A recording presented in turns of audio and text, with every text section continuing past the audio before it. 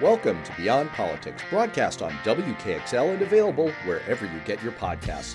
I'm Matt Robeson, and today, a conversation that I had with legendary radio broadcaster in West Virginia, Howard Monroe, about my argument that America has become a gerontocracy, a system set up to benefit and focus on the needs of seniors at the expense of younger generations, and why we need to fix that.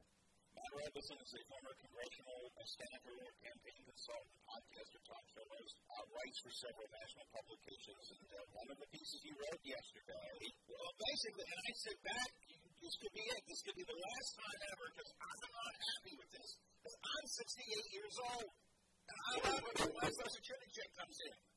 Well, first of all, you look really good. you don't look all is revealed.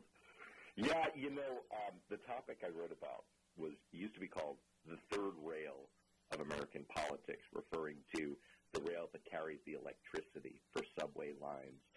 And I did not step on the third rail. I bear hugged the third rail of American politics in this most recent article, and I'm just happy that you're willing to have me on the air again. It may be the last time, I'm going to tell you right now, this could be it. We're forming a nice partnership here, and you just go, and I was sound asleep, and I felt something in my pocket. Oh, boy. Did you? Well, you're forgiven. If this is the last time, thanks for the memories. Happy Veterans Day, folks, and I'll see you somewhere else. No, seriously, what is it? What's the point you're trying to make here in this piece that showed up on Auburn? All right. So, it's we joke, but it is a serious point. It's something that we're all a little afraid to talk about. Why? Because I actually don't want anyone to seriously think that I've got it out for seniors. I do not. I love seniors. My mother is 80 years old. She's a senior citizen. I love my mother. I do not have it out for seniors. My point, though, is that Americans over age 65 make up 17% of the U.S. population. We spend about 40% of our entire federal budget on them. Now, this made sense. Once upon a time in America, we used to have senior poverty at shameful levels in the U.S. And that's why we created Social Security in the 1930s and Medicare in the 1960s so that seniors would have support in their golden years for income and health care.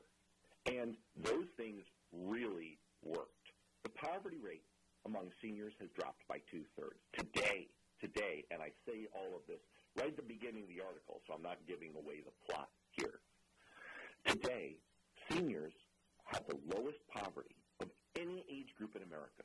They possess the greatest wealth. They hold on to the most home equity, and they have the highest rate of home ownership. They carry the least debt, and their overall household income has risen at double the rate of everyone else's in America. And I would just contrast that situation to children under age 18. This is a shocking thing, but children under age 18 are the poorest age group in America.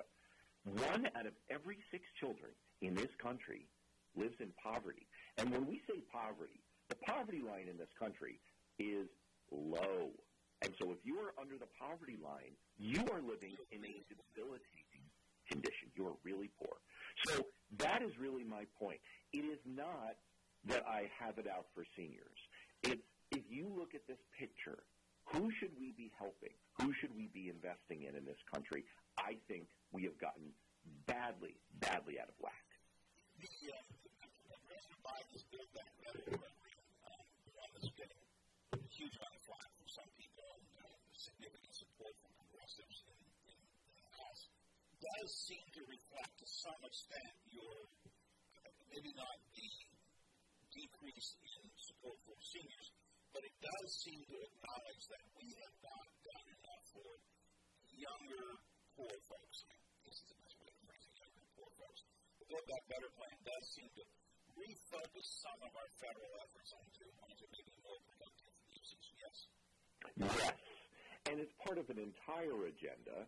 So early this year, we passed the American Rescue Plan, and that was focused largely on economic support for American families during the end phase, we hope, of the economic recession caused by the pandemic.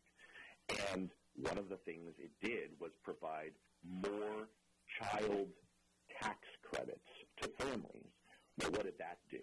And they were refundable. I'm not going to get into the weeds on this, but it basically means if you don't owe that much tax, you get a credit. You actually get a check in the mail.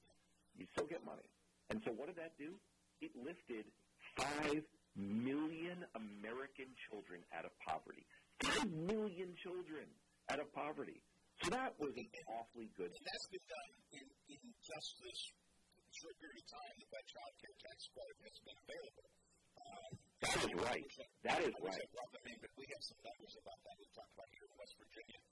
The number of families that have already seen children rising out of poverty purely because of that one program, which I think they trimmed back, extending that, haven't they? That's better. But nonetheless, it actually has shown success. There was verifiable success from this. Absolutely. Absolutely. And by the way, this is a side note. This is me editorializing for a second. But my favorite historical writer, Robert Caro, who wrote the Lyndon Johnson biographies, I know I'm really nerding out here. But one of the things that he says is power doesn't corrupt. You know the saying, power corrupts. And he said, no. It's not that power corrupts. Power reveals what you're all about. And I'm a Democrat, I'm not going to make any bones about that. But what did Donald Trump do when he got in office? What was his one legislative achievement, really? Passing the Trump tax cuts, 80% of which went to the very wealthiest Americans. 0 kids lifted out of poverty in the Trump tax cuts. What did Joe Biden do when he got into office? His very first thing, he lifted 5 million American children out of poverty. Power reveals. But anyway, yes. So that was a very good start. But we have a lot further to go. We have much further to go. There are too many American children who remain in poverty. And it's not just about poverty. Because, this applies to all of us. This applies to lower income but not poverty-stricken families. This applies to middle-income families. We know that investments, the economic return that we all get throughout society from investing in younger Americans are much higher. We all benefit when we invest in younger people.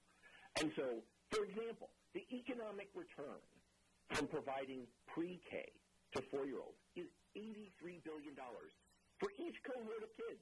This group of 4-year-olds, then the next group of 4-year-olds, $83 billion each time. We could keep racking that up. And that's what they're trying to do in the Build Back Better bill. So, yes, much further to go, but Build Back Better is on the right pathway. One of the realities, and I'm concerned about all of this, my own mind, because I'm Social Security checking. But one of the things that is on the horizon is we're going to start having to spend more money on seniors. You talk about some of the statistics about what percentage of seniors are in poverty, and yet we still are one of the biggest wealth holders in the country. The amount we spend as a government on seniors is going to be growing. Oh, absolutely. This is one of the most frightening things, and, I do spend a little time on this in the article. And look, I want to couch up front that the fix for this is not, I repeat, is not taking money away from middle-income or lower-income seniors. Okay? I'm giving away the punchline because that's not the solution here. I believe in Social Security and Medicare.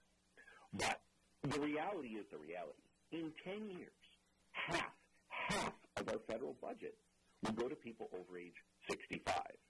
And worse than that, in 30 years, when my kids are approaching middle age, over the next 30 years, Medicare has a $71 trillion, with a T, trillion cash shortfall. Social Security, it's $31 trillion. 98% of our debt comes from those two programs, and those almost entirely go to seniors. And the worst part about it is that all the things that we want to do as a federal government that come out of the federal budget, that we as a nation believe in, we fund them. Our budgets are our priorities. It's a reflection of what we think is important. Well, when we rack up debt, we pay interest on the debt. Every year in the federal budget, we pay a certain percentage of our budget to interest on the debt. Well, in 30 years, half of our tax dollars will go just to paying interest. Just to paying interest, meaning forget all the other things we want to do. They all get crowded out. So it's a big looming problem that we have to nip in the bud now because we've gone on a spending spree to subsidize seniors regardless of need, the people who need it and the people who really don't. You're starting to sound like Joe Manchin. Well, I consider that a compliment. I know a lot of progressives invoke his name as a pejorative. It's like, I really Manchined that up this morning. But I think he comes out of a tradition of saying, maybe we need a little bit of balance here. And I kind of agree with that point. What are the solutions that you see? You make a compelling case that maybe we are over-supportive as a government of seniors. Once upon a time, it was necessary, not so much now. We don't do enough for children. Build back better, we will help children. But what do we, serious question, are you talking about cutting back Social Security? We're going to see, as you point out, deficits in the Social Security and Medicare budgets. We're going to do something about that. I mean, what's your solution? Trim back benefits? Do more means testing? Use a pension phrase again. For senior benefits? I mean, what's your answer to the problem that you've identified? Yeah, I mean, it all comes down to we should not be giving lavish benefits to the wealthy. And that's the kind of thing that normally, it's funny. If I said that sentence to a group of Democrats, they would cheer. If I were a candidate. Yeah. Wealthy people and corporations, they don't need these benefits. Right. We need to stop. I mean, this is seriously an applause line that could come right out of the mouth of Bernie Sanders. We need to stop giving away benefits to millionaires and billionaires. Woo! And everyone starts, okay, here's a little fact for you. There are 4 million retiree households that have more than $1 million in investable assets today. There are 2 million senior citizen households who earn over $200,000 a year after retirement. Those folks get a benefit, a starting Social Security benefit of $50,000 per person. I believe that is not right. That we don't need to be. I mean, this is the kind of thing that Democrats are supposed to be for: is progressive benefits, progressive taxation. Give assistance, a leg up to people who need it, so that they can provide for themselves. That's what you get when you invest in young people. So, yes, the answer is we need to think about Social Security and Medicare in the way that they were originally intended. Social Security is not a savings program. That was a mistake that George W. Bush made. Remember 2005, he famously stands up and announces his plan to privatize Social Security. He says, I have political capital from the 2004 election. I intend to spend it. And we're going to privatize Social Security. Well, what did he mean? It means we're going to treat Social Security like a bank account. You make contributions, interest grows with interest, and then you take it out. Well, that's not what Social Security is. Social Security is insurance. Medicare is insurance. It's insurance against being poor and not having enough money for health when you are a senior citizen. Now, the way insurance works is you pay premiums. You make contributions along the way so that the insurance will be there if something bad happens. Now, if you make insurance payments for anything in your life, your house, your car, whatever it is, then you collect if something bad happens. If nothing bad happens, then you don't collect. But it's not like you call up the insurance company and you say, hey, I've made contributions for the last 30 years, so send me my money back. That's kind of the... So I need my money back. Precisely. And we've kind of gotten ourselves willfully into this position because, it's politically good to advocate for seniors. So we all say it. Democrats say it. Republicans say it. We all say, oh, it's your money. We want you to get everything that you've earned. Of course we want to do that. Seniors vote the most. So we want to... I was just going to make that point. Here's a reality. You're not going to change a lot of this for no other reason than seniors are the ones who vote. And we ain't voting for, I shouldn't say we, because I'm a little more conducive to what you're saying. Maybe sound like, but... vital and youthful. Seniors are not going to vote for individuals who say they're going to touch Social Security, modify Social Security, change Medicare, switch the concept around. That's just, it's called the third rail for a reason.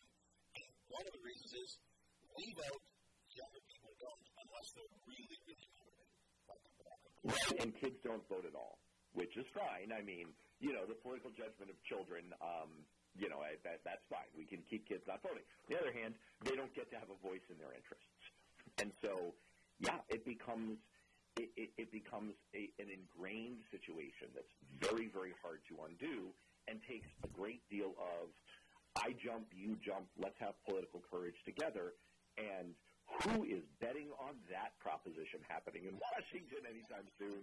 Nobody. But I just felt in writing this article that it was important to say out loud what we're all afraid to say out loud, which is love senior citizens, want to defend the idea of helping senior citizens. It is shameful, the situation we used to have in this country.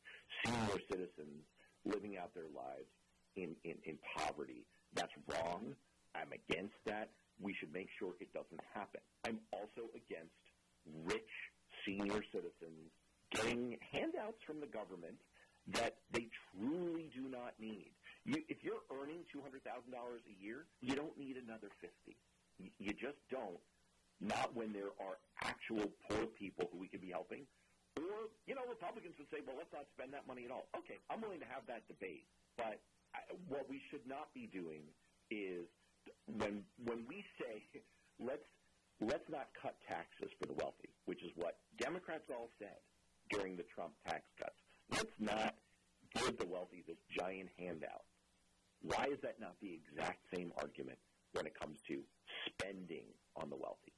That's the point. All right, so, I'll let you come back. I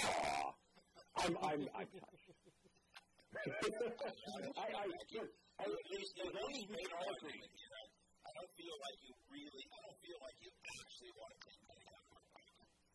So, I am a fan of the movie Throw Mama from the Train, but that's a whole other story. Exactly. All right.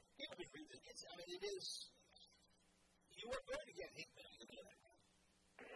I know I'm going to get hate mail, and all I ask of people, is read the argument first, and then send me hate mail. If someone wants to engage with me on the facts of the case or the argument as I'm making it, that's fair game. It's not like I have some kind of a privileged position in America where what I say is definitely right.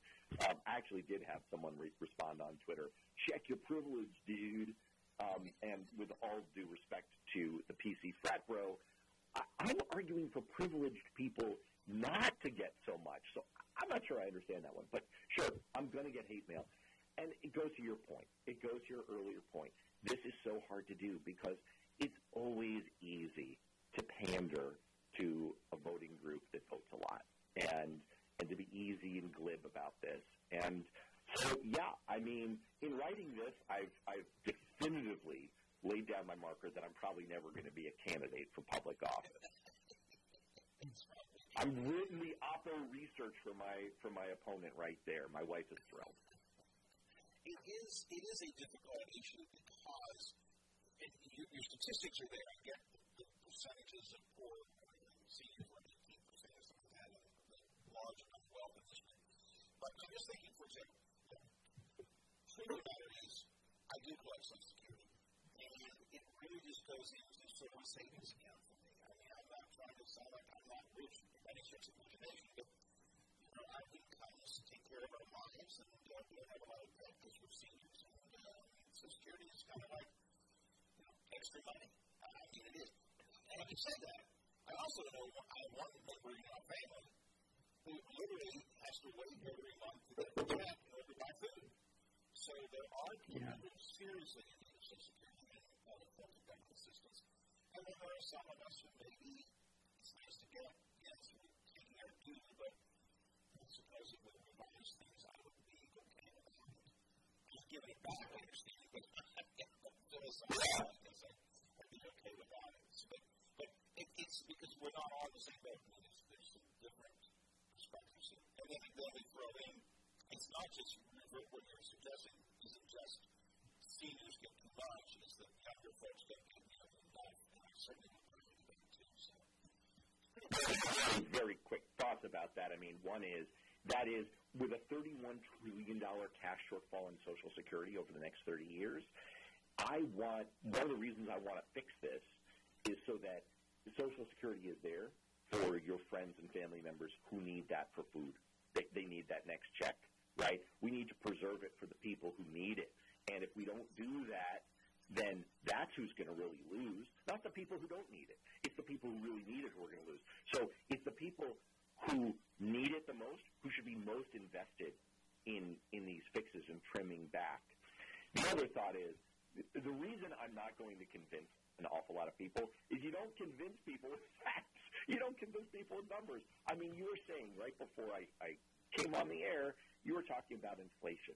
And the fact of the matter is, inflation is not historically that high, and the economy is going absolutely gangbusters, and people are much, much better off than they were 2 years ago. The median savings account is much, much higher than it was 2 years ago, and 30 million of the 42 million jobs created in the U.S. since 1989 have been created under Democratic presidents. Joe Biden has created more jobs than the last 3 Republican presidents. But numbers don't convince people, so I don't expect to convince people with my argument either. Well, you had the courage to write it, and I think it took courage to write it. Since I guess you can come back, we'll talk again soon. I'm looking forward to it. Happy Veterans Day. Thanks, it's Matt Robeson is one of our political consultants. Should I let him come back, Dick, or not? Well, I think he made a good argument. You ought to let him come back. Okay, all right. Because I saw this piece. It's on a website called Alternet, and Matt is a regular writer for that. He writes for Newsweek and some other things too. And I saw this piece, and I thought, what in the world? America has become a gerontocracy. That is, old people are running. America has become a gerontocracy. It's time to overthrow it, he said. Huh? What? He started talking about spending too much money on senior citizens. We've got to change that around. And talking about Social Security. Hey, get your hands out of my pocket, boy. I tell you, the older you get, the more you pay attention to this kind of stuff. But there may be a point to what he's saying. But read his piece, go to Alternet. It's Alternet.com, I guess. Go to Alternet. And read it. Yes, it's at the best website. Don't feel like you get cookies or anything if you're conservative. Scan it and read it. It's interesting. See what you think. Very interesting approach. And quite frankly, I mean, a very bold thing for someone to write because it's sort of antithetical to Democrats, conservatives, whatever. Nobody wants to talk about that. Nobody wants to get rid of Social Security. And I don't. I guess it's interesting because I can speak from experience. Truth of the matter is, with the income that we have coming here, retirement accounts, and so on, we're okay. And Social Security that comes in is, to a large extent, extra money. But again, I have a family member who could not eat, and does not eat until the check comes in. So it's different ways. It's hard sometimes to create policy. And now we move on to a slightly different topic: the increase in extreme rhetoric, infighting, and actual glorification of political violence, especially among Republicans in Congress. It's an issue that's been on everyone's minds this week around the censuring of Congressman Paul Gosar, and we talked about it on Howard's show. So first of all, good morning, Matt. I say that tentatively, being the senior citizen that I am, but I'm still allowing you about medicine. Well, good morning. Who knew that the movie Death Wish was actually about me, and it was about politics? And apparently, I want to be canceled. I want to be canceled by Howard Monroe, and we'll see how far I get. I bet I'm not the only one that is a little concerned about your alternate piece, right? Well, I would say, first of all, the editors at Alternet were very kind to me. They did not title the piece as provocatively as they could have. They could have said, "Throw Mama from the Train," and they could have said, "End all seniors." They went with something kind of benign. And so I didn't trigger as many people as I thought I would. And I actually got a lot of reasonable responses, people saying, I guess I kind of agree with you. You make a good point. Of course, it's a lot easier to say that in the abstract than, when it's you. But that's really my point. I'm not talking about most normal people. If you know a ton of super wealthy seniors, then, congratulations to them. I'm not talking to most regular people. Just old people. Yeah. I mean, just a reminder, you will be old. You will be old. Yeah, you're presuming something there. You don't know my reckless lifestyle. One thing I'm not doing is I'm not giving debit cards to my kids. That's where I draw the line.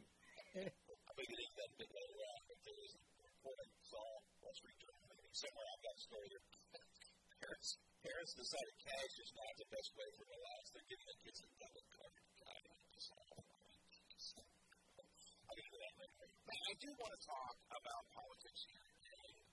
You and I talked a good bit about the divisions that we've seen inside the Democratic Party this last year or so. The progressive wing, the centrist versus the left, and a lot of infighting inside the Democratic Party. But it seems to me that Republicans have some of their own problems. They're not quite as monolithic as we have perceived them to be. I think this really came to light when we saw the 13 House Republicans, including West Virginia's own Dr. Kelly, who voted in favor of the bipartisan infrastructure. Are things changing a little bit in the Republican Party, do you think?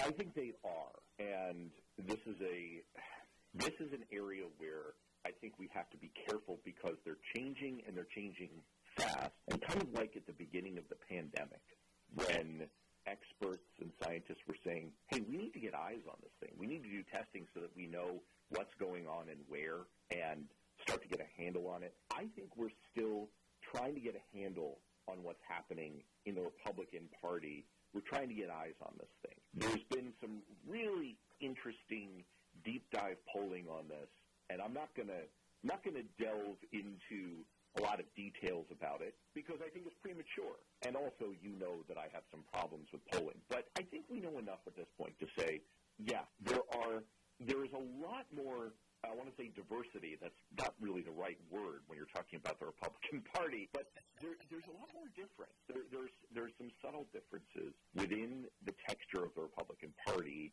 that have emerged in the last 5 years or so. And the question really is, are they going to grow? And I'm happy to go a little deeper on any of these themes. The final thing I will say is kind of a preliminary, though, is that for a long, long time, the classic mistake that people would make in talking about, analyzing, and writing about American politics is they would treat the Republican Party and the Democratic Party as mirror images of each other. They assume that the thing to do in the Republican Party is, if you want to compete in Republican circles, compete to be more conservative. And you saw that, really, for many, many years. That was the name of the game, be more conservative, because the Republican Party was pretty darn homogenous, right? It was like, Do you want vanilla bean or do you want old-fashioned vanilla, right? And the Democratic Party was not like that at all. The Democratic Party is a coalition of different interest groups, different demographic groups. It is wildly different. There are as many as 5 different types of voter, and actually maybe even more, that make up the so-called base of the Democratic Party. Whereas on the Republican side, you pretty much knew, you had a pretty good mental image of who the core base Republican Party voter was. But that's changing. And I think it's subtly different now. Forgetting where I read this, but I read the same thing about the different factions, if you will, of the Republican Party. You have the traditional, I guess you call it the centrist Republican base. You have the traditional conservatives. You have the Trump, I don't know what to call them, the Trump conservatives. That's totally different than the traditional conservatives. You still have a handful of Republicans who are still moderate enough to actually think about looking across the aisle. So I think we lost the sense of that during the Trump era because Trump was such a dominant figure that everything seemed to just sort of fall under the Trump umbrella. And even right after the election of Biden, you still got the sense that Trump just had everybody in his pocket. But we've seen a couple of occasions now. We saw the number of Republicans who voted for impeachment, and these 13 Republicans who voted for the bipartisan infrastructure bill. We're seeing, I don't say just perfection, but we're seeing more members of the party who are willing to branch out a little bit. The interesting thing, of course, now is the party wants to bring them back or punish them because they've stepped out. Yeah, that is interesting. And for a long time, there has been a coalition of sorts in the Republican Party. I mean, I was joking about old-fashioned vanilla versus vanilla bean or French vanilla, whatever it is. But, I mean, there were some different strands within the Republican Party. There were business conservatives and there were social conservatives. You had kind of the Christian coalition type and the Main Street Republican. That's what they call themselves. They call themselves Main Street Republicans. They're a political action group. And so, there was a little bit of coalition there, and the Christian conservatives emphasized cultural issues more, and business conservatives emphasized business issues more. But it's not like those folks were, wildly different from one another. And the key, to your point, is Ronald Reagan was famous within the Republican Party for creating an 11th commandment. Remember that movie, History of the World, Part 1, where Moses comes down and he's holding the tablets and he's like, I bring you these 15, and he drops one and shatters. 10 commandments. Well, Ronald Reagan created an 11th commandment, which is, thou shalt not speak ill of a fellow Republican.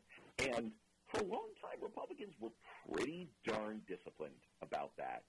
And you wouldn't see if they would, if they decided to be bipartisan, if they were from a slightly different strand of the party, you would not see this kind of internal vitriol. But now you are. Well, what's the difference? Well, duh. It's Donald Trump. It's Donald Trump literally using every channel he has calling. I mean, we're familiar with him inciting violence and an insurrection in the Capitol. He has literally called for this. And his acolyte, his right-hand woman, Marjorie Taylor Greene, has literally called for this, is literally calling on people saying, hey, here's the phone number, call these people up, and, go after them, threaten their family. We have gotten to that point. At least one Republican congressman did share a voicemail he had gotten where he and his family were threatened. He was called a traitor. It's not a voicemail that could play on the radio because of the language that was used, although I believe CNN played the voicemail. He and his family were basically threatened. I hope everybody in your bleeping family dies, said the president party. So there's a lot of vitriol out there for sure. Well, I'll tell you, when I was a congressional staffer, you got a certain percentage of hate mail, then it became hate fax, then it became hate email, and now you get it on social media, and you all the time would get voicemails. And so there's always been a certain amount of that. It was very rare to come from within your own party. And that's what I think, obviously we're seeing with Republicans now. And it is disturbing. And I think part of what's happened here, and it seems maybe a little glib to put it this way, is we all know that the country has become even more polarized. But one of the things that we don't talk about, even when we talk about, for example, partisan gerrymandering, the fact that most people are in safe districts, is that it has become far more relevant for most politicians to worry about your primary election than your general election.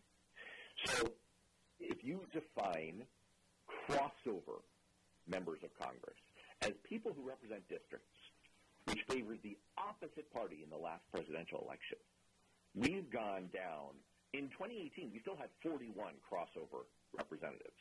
That is, people who either in their district the majority favored Clinton or Trump, and they're from the opposite party. Well, that lowered down to 34. 34 out of 435 representatives now represent crossover districts, and that number has been going down and down and down. And already by 2017, 61% of voters were voting in counties in this country that were landslide counties, meaning one party or the other in the last presidential election had gotten at least 60% of the vote. So what's happening is most of us are living in partisan bubbles, partisan enclaves, and our representatives are a lot more worried about getting outflanked to the right or the left, if you're a Republican or a Democrat, than they are about their general election opponent. Well, what happens in that circumstance? When all the competition is to be who can be more of a Democrat or more of a Republican, you get these crazy kinds of political reactions and fights being picked. Now, we've been talking about it, as you said, among Democrats all year when it comes to legislation, right? It's Democrat on Democrat violence. And now we're having it on the Republican side when it comes to who has the gumption to turn against Donald Trump by voting for something good for America. And that's where we're at, is any divergence from the dear leader, Donald Trump, it makes you a little bit less of a Republican, a little bit less of a dyed-in-the-wool Trumpite, and that opens you up for this kind of thing. Trump himself had been very clear in responding to the vote on the bipartisan infrastructure bill. He had no real comment on the value of the bill. Didn't really give any reasons. It's too expensive, whether it's this, that, or the other. His argument was that 13 Republicans who voted for the bill gave the Democrats a win. All Trump was talking about was the politics of it. If you let the Democrats have a win, that's bad for the Republican Party. The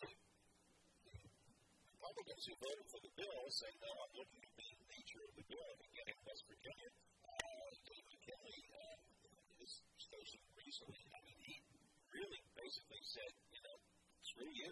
I'm going to, the bill was good for my state. I'm going to do that. You want to chastise me? There was even talk, Matt, about taking the committee assignments away. I think that was passed, but there had been some talk about taking the committee assignments away of the 13 who voted for the bipartisan infrastructure. Yeah, that's what's truly disturbing and truly crazy about this is, if this were a policy disagreement, if this were even about Build Back Better, and it was, hey, we don't believe in any additional social needs spending by the government. We're just against it. Okay. That's at least a policy disagreement. But as you say, this is just pure politics. And, the chairman of the Budget Committee, he's an immensely powerful guy, Congressman John Yarmuth of Kentucky, was on, your regular listeners will know that I host a radio show and a podcast called Beyond Politics, Hope people will check it out, subscribe to it, because we get a lot of interesting folks. And we were interviewing John Yarmuth of Kentucky, the budget chairman. He's the guy who is behind all of these things. He's behind the reconciliation bill, the Build Back Better bill. He's the one who's in the room trying to bring Democrats together on this. And he also, like I said, is from Kentucky. And he's shared a delegation with Mitch McConnell for decades. In fact, he was a Republican 40 years ago. He used to be a political ally of Mitch McConnell. And so I asked him about Mitch McConnell. What do people not understand about it? And Congressman Yarmuth said, the thing that people don't really appreciate is that he has absolutely no policy agenda. There's nothing he wants to accomplish. There's nothing he wants to do. He simply wants power for power's sake. And so that's what you're seeing. That is a wonderful summation of where we're at under Donald Trump's Republican Party. I mean, look, in my professional career, I've worked with a ton of Republicans in a really great way, in a really productive way. One of my proudest achievements as a staffer was creating an economic development commission for the ice belt, the upper northern belt of New England. It actually economically and demographically looks a lot like West Virginia. In fact, we modeled it on the Appalachian Regional Commission, which is focused largely on West Virginia and Kentucky and all of these areas. And we created it, and in the infrastructure bill, by the way, it got $150 million. That's something that we created about a dozen years ago. Well, how did that happen? It happened because behind the scenes, I'm giving myself a little more credit here, but I mean the elected people. But Republicans and Democrats worked together. My best allies, my best friends working on that were the Republicans. We were hand in glove together on that, and it got done, and we're creating thousands of jobs now for people who need it. Doesn't matter political party. We got that done together because we had a shared vision of something that we could accomplish. Well, let me ask you this. I have to move on here real quick, but let me ask you about that. Could that be done today? Well, there are 13 Republicans who voted for the infrastructure bill, and it did pass with 69 total votes in the U.S. Senate. And so, and we're signing it. It's the signing ceremony is today, and some Republicans are showing up to it. So, yes, but it has become awfully hard, and I wouldn't expect a heck of a lot more of it. It's going to be interesting. I'm waiting to see in our area in West Virginia, for example, if McKinley voted for the bill, the other two Congress people, like Carol Miller and Alex Mooney, McKinley will meet each other in the primary because of the district. They voted against it. I would be curious to see if Mooney and Miller show up for me to check presentations for the groundbreakings. Will they take credit for the bill that they voted against? I'm curious to see if you have the guts to show up and say, well, I voted for it. I voted against it. But hey, I'm here to say, look at what I've done. Well, I mean, we already know that in the House version of the infrastructure bill, Republicans requested something on the order of $1 billion of earmarked funding and then voted against it. So, yes, I mean, we'll see. I got to run. Good talking to you. I appreciate it. I guess I'll forgive your autocracy concerns and continue that conversation. I appreciate that. We'll get together again in the near future. Thanks a lot, Matt. I appreciate it. Thank you. Check out Matt's podcast, the Great Ideas Podcast, the Beyond Politics Podcast. You can find them wherever you find podcasts, whatever podcast platform you use, Apple Podcasts or what have you. Matt's are on there frequently. I'm on there with him when they do some segments like this. He puts those up on his own podcast page, so check it out. Thanks for joining us on Beyond Politics. We'll see you next week.